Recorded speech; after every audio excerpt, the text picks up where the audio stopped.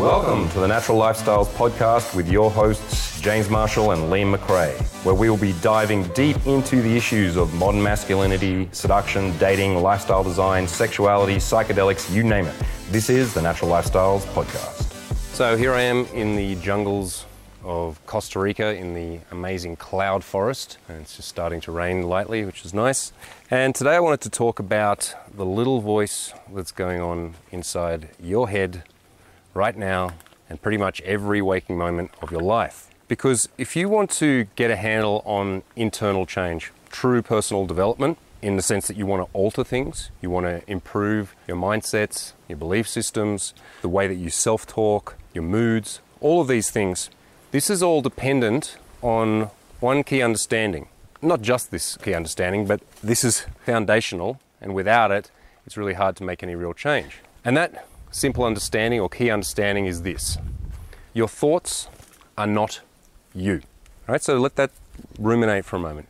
The narrative that's happening in your mind is not synonymous, is not exactly the same, and is not definitive of you as a person.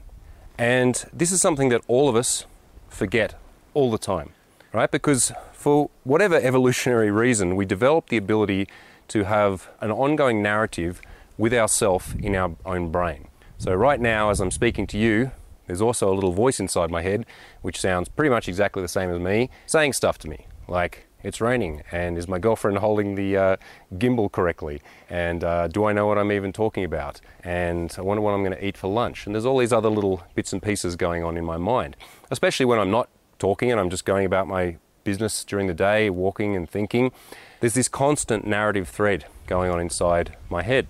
And of course, there's reasons for this. This is not a negative thing in its essence. Just because we're talking to ourselves doesn't mean we're crazy, and it's not a negative function of our brain. Of course, it has really positive processes and effects in the sense that we can future project. We can start thinking about what's going to happen in the future. We can problem solve. We can daydream. We can fantasize. And really, in terms of anything, in terms of being somebody who achieves things in life, if you can't imagine it, if you can't have a vivid picture of it in your mind, if you can't think about it, then you can't make it real. Which is why the rest of the animal kingdom doesn't go around building things, it just follows its instincts. And it's fairly unlikely that they've got a narrative going on in their mind. Maybe they do, just squeaking to themselves. But for the most part, they're just responding and reacting in pure presence and in the moment, which must be nice and zen, but it's not so useful if we want to build buildings or make America great again or anything like that. So the fact that we have a narrative in our mind is not negative per se, but the problem comes when, this is what happens most commonly with people, we associate our complete core intrinsic human being self with that voice, right? So whatever it is that's going on in my mind, whatever I'm thinking, I perceive that to be the representation of me. And the interesting thing about our thoughts is that this narrative that we have in our mind is always, always right. So whatever it is that we're thinking, we always assume that it's correct, 100% correct. Even when it's negative, we can have this narrative in our mind that's ranting at us about how amazing and awesome we are, and that might be completely delusional, and we may need to take some feedback from the world and change things. Or on the other hand, it may be completely self-destructive and full of self-loathing, where I'm talking to myself and I'm saying that I'm a loser, I'm never going to succeed, and I'm never going to get girls, and all of this negative self-talk, which wouldn't have any power if I perceived it to be incorrect or even partially incorrect. The reason why some people are really effective in the world is that their self-talk is really positive, and then their actions follow that up, as well as them being able to take feedback and responses from the rest of the world and being able to adjust. And often the reason why people are not successful or very unhappy or negative is because they're following a negative narrative. Either way, they perceive it to be 100% true, right? And this is where things like positive affirmations become problematic, because if we're trying to tell ourselves that we are amazing, or we're trying to tell ourselves that if we move in a certain direction or do a certain thing that it's going to have success, and we keep repeating this over and over again, what we're doing is we're creating a solipsistic view of the world. And we're all doing that, whether we're doing positive affirmations, negative affirmations, or we're just randomly thinking stuff. We're allowing our mind to take control and to define reality for us. The thought processes that we have become definitive of what we perceive reality to be, and it becomes an impermeable barrier. This can be really powerful and this can be really negative depending on the types of self-talk and types of belief. But in my opinion, whether or not it's effective in the world or ineffective in the world, it's all a trap, right? Because the thing is that some of the people who are the most successful in life are the ones who are the most self-delusional. They are the most fanatical. They believe what they think to such a high degree that they block out everything else and then they just move like a bulldozer forward. And you see that. Extremists are often very effective people. Right? If someone holds on to an ideology or a thought process and commits to it 100%, and it is something that is also can have a real effect in the world, then they can be very successful. Of course, if I believe beyond a shadow of a doubt that I'm a next generation alien incarnation that's come down to the world to turn us all into purple power people, and I believe that stronger than anything else, that may not lead me to success because the apparent reality that I live in doesn't seem to support that narrative. However, if I believe that hard work, focusing in on a single task to perfection and not listening to anyone who is doubting or who is a hater, and I'm not going to associate with anyone that doesn't have these positive beliefs, then yeah, that kind of mindset can be really effective in the sense that I can get shit done. But I still feel like it's problematic because what it is a self-encapsulated viewpoint. It does not allow for new information to come in. And it all stems back to this problem, which is perceiving that what I think is real, what I think is true, and only that. And this, of course, can manifest in negative and positive incarnations, but it's still very limiting. If you want to grow, change, and become more flexible, spontaneous, and become a different kind of person, then you have to be able to recognize that the voice that's talking to me right now is not me. It's just a manifestation of all of the thoughts and experiences, processes, genetics, upbringing, socialization, media, all sorts of things have gone into create this narrative that's going on inside my mind. And it serves me in the sense that it keeps me company. And I think that's probably one of the biological reasons that we have this narrative, is that it's just a way to keep ourselves company, to talk constantly through the process of being a human being alive on the planet, because it's a mystery what it is that we're supposed to be doing here, why we're here. The question of what is the self is something that mystics and philosophers have grappled with since the dawn of time, and no one's come up with a definitive answer yet. But having this narrative in our voice allows us to talk through and try and make sense of the world around us. And just like early tribes people were trying to make sense of the world around them, so when they looked up at the sun they perceived that that was the golden balls of a god, and that when the sun disappeared that he was angry because they were trying to work out correlations with things that are going on in the natural world. This created a story and created some comfort and some sense of identity, but of course it locks you into a reality which is not objectively true, in the sense that, I mean, unless that's the real truth, is that the golden sun god's ball was like blazing in the sky, and when he gets angry his ball sucks up inside him.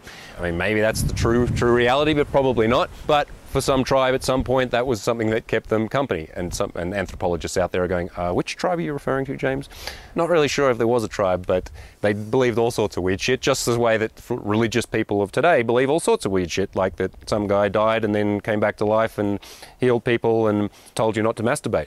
And that was the source of truth and happiness throughout the world, or any other extreme belief, or any other belief. The problem with all beliefs, when I have them in my mind and I perceive them to be real and true, is that they do not allow for anything else to come in and intersect with that. It's only when we actually have cognitive dissonance that we can grow. Right? And so cognitive dissonance is when reality or some piece of evidence comes into our field of view and upsets the way that we think, upsets the way that we believe. And people don't like cognitive dissonance at all. Right? So that's why when you can present a Scientologist with an extreme piece of knowledge, or a creationist with the dinosaur bone, and instead of taking this evidence and going, okay, so that's carbon dated to 65 million years ago, that probably means that the world wasn't created in 6,000 years ago. Okay, I need to update my beliefs. How can the creator fit into this and start to adjust it? What do? They delete, distort, and change the evidence and go, okay, the dinosaur bones were put there by God to test our faith. Why would he do that? Why would he create dinosaur bones and bury them in the ground to dig them up later so that Christians could go, nope, don't believe in it. Good. Enter the realms of heaven. I mean, it's absurd until it's not absurd. It's not absurd to somebody who believes it. Many things that I believe other people would look at and go, that's fucking ridiculous. You're a retard. So it's only when we have cognitive dissonance and we allow the dissonance to happen, right, when we actually accept that the voice inside our head is not correct. It's a lie. It's a lie that keeps us comfortable, or it's a lie that keeps us downtrodden, talks down to ourselves or talks up to ourselves, is positively delusional or negatively delusional. In all different aspects, we're all guilty of it. That voice is running all the time for most people. But it's only when we allow some space in between the words, in between the internal narrative. It's only when we start to question every single thing that we think that we step into the realm of possibility for change. My very good friend, John Keegan, said to me recently, you know, my daddy always used to say, beware the true believer. And I think this is an important thing for you to internalize. Beware of the true believer inside you that wants to hold on to its way of thinking, its worldview. And we all want to do that, because to constantly have to question your worldview, to have to rethink everything over and over again is painful, right? Because if you do that, then you're going to have to let go of assumptions. You're going to have to let go of long-held beliefs. You're going to have to let go of your comfort zone. But in my opinion, that's the only choice you have if you actually want to grow and change and evolve. We all see the result of what happens when people don't do this, right? As people get much older, they tend to get more and more calcified in their beliefs, right? So during their youth, they experiment with some different ideologies or ways of thinking or behaving, and then over time, they settle, in many ways, but they settle on a set of beliefs, a set of thinking processes. And these may be effective ones. They may create wealth, or they may get you laid, or more likely than not, they won't. They will create excuses, they will create bitterness, they will create prejudices. And regardless of what the outcome is in the real world, the internal result is that you're old. In my opinion, you become old when your body's not supple anymore and when your mind's not supple anymore. The best thing about youth, being young, is that you are supple in body, supple in mind. And this is something that you can, of course, carry through for much longer than most people do.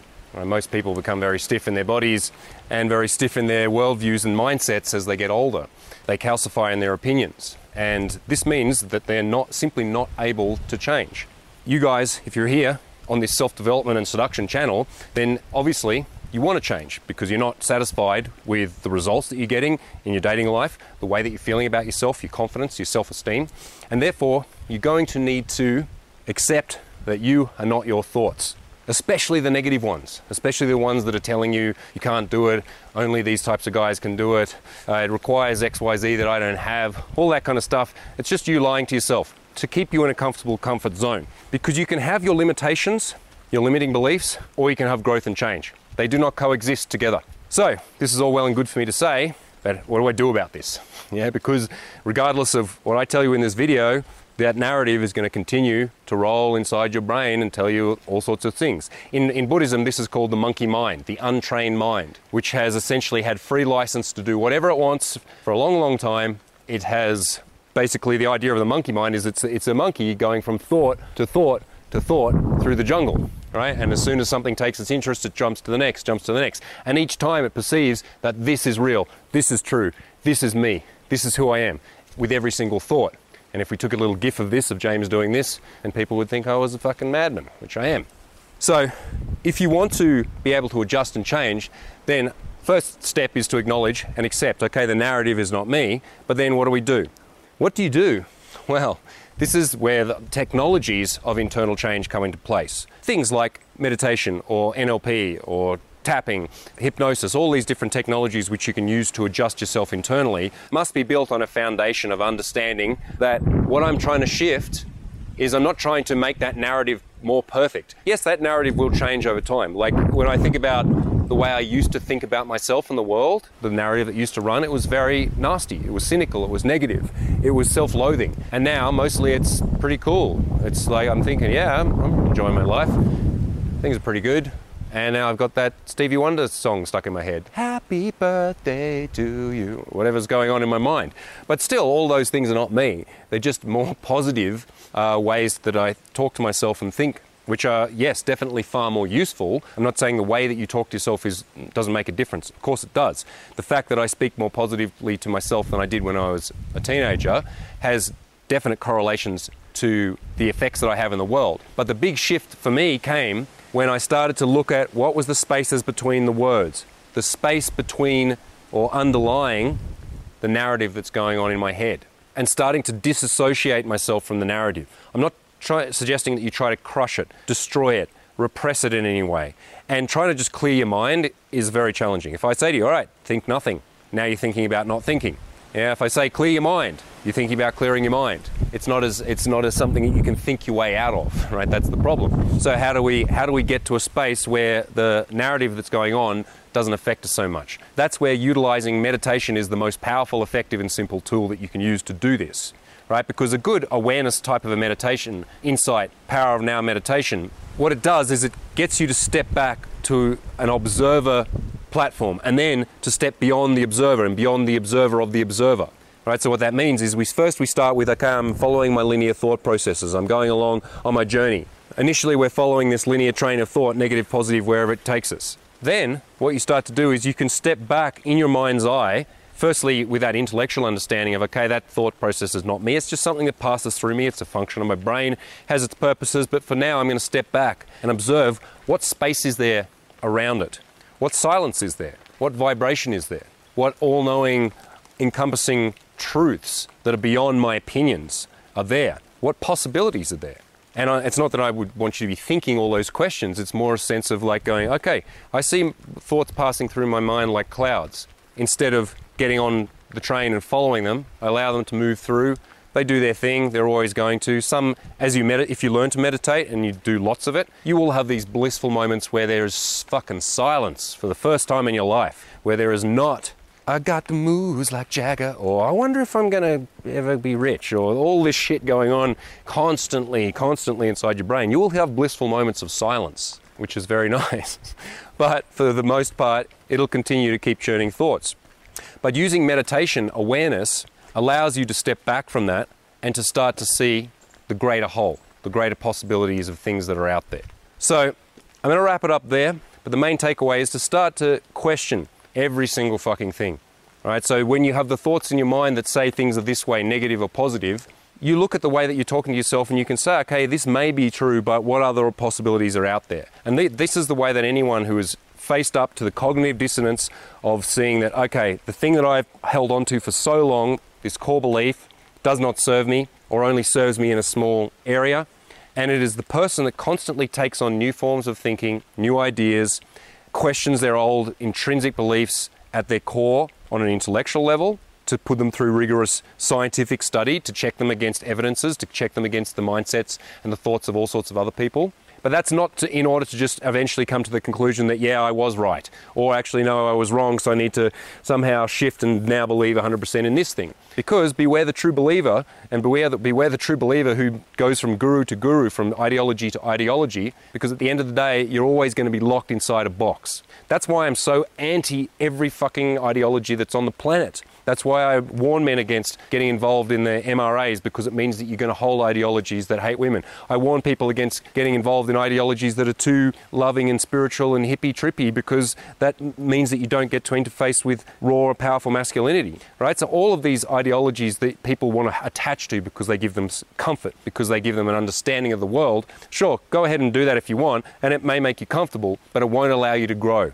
Almost every single ideology out there is a self-enclosed, encapsulated thinking mechanism that's very existent, depends on you not questioning it. Because the moment that you question it, then it doesn't work anymore and you have to go and pick up another ideology. So, the important thing is, question all, believe nothing. Certainly not me, or not right now, but learn to experience the internal, present, actual now behind what you're saying to yourself over and over and over again. And to do that, use meditation. James Marshall from the amazing cloud forest of Costa Rica, signing out. Thanks so much for listening to the Natural Lifestyles Podcast. Check us out on YouTube at The Natural TV. See you on the next episode.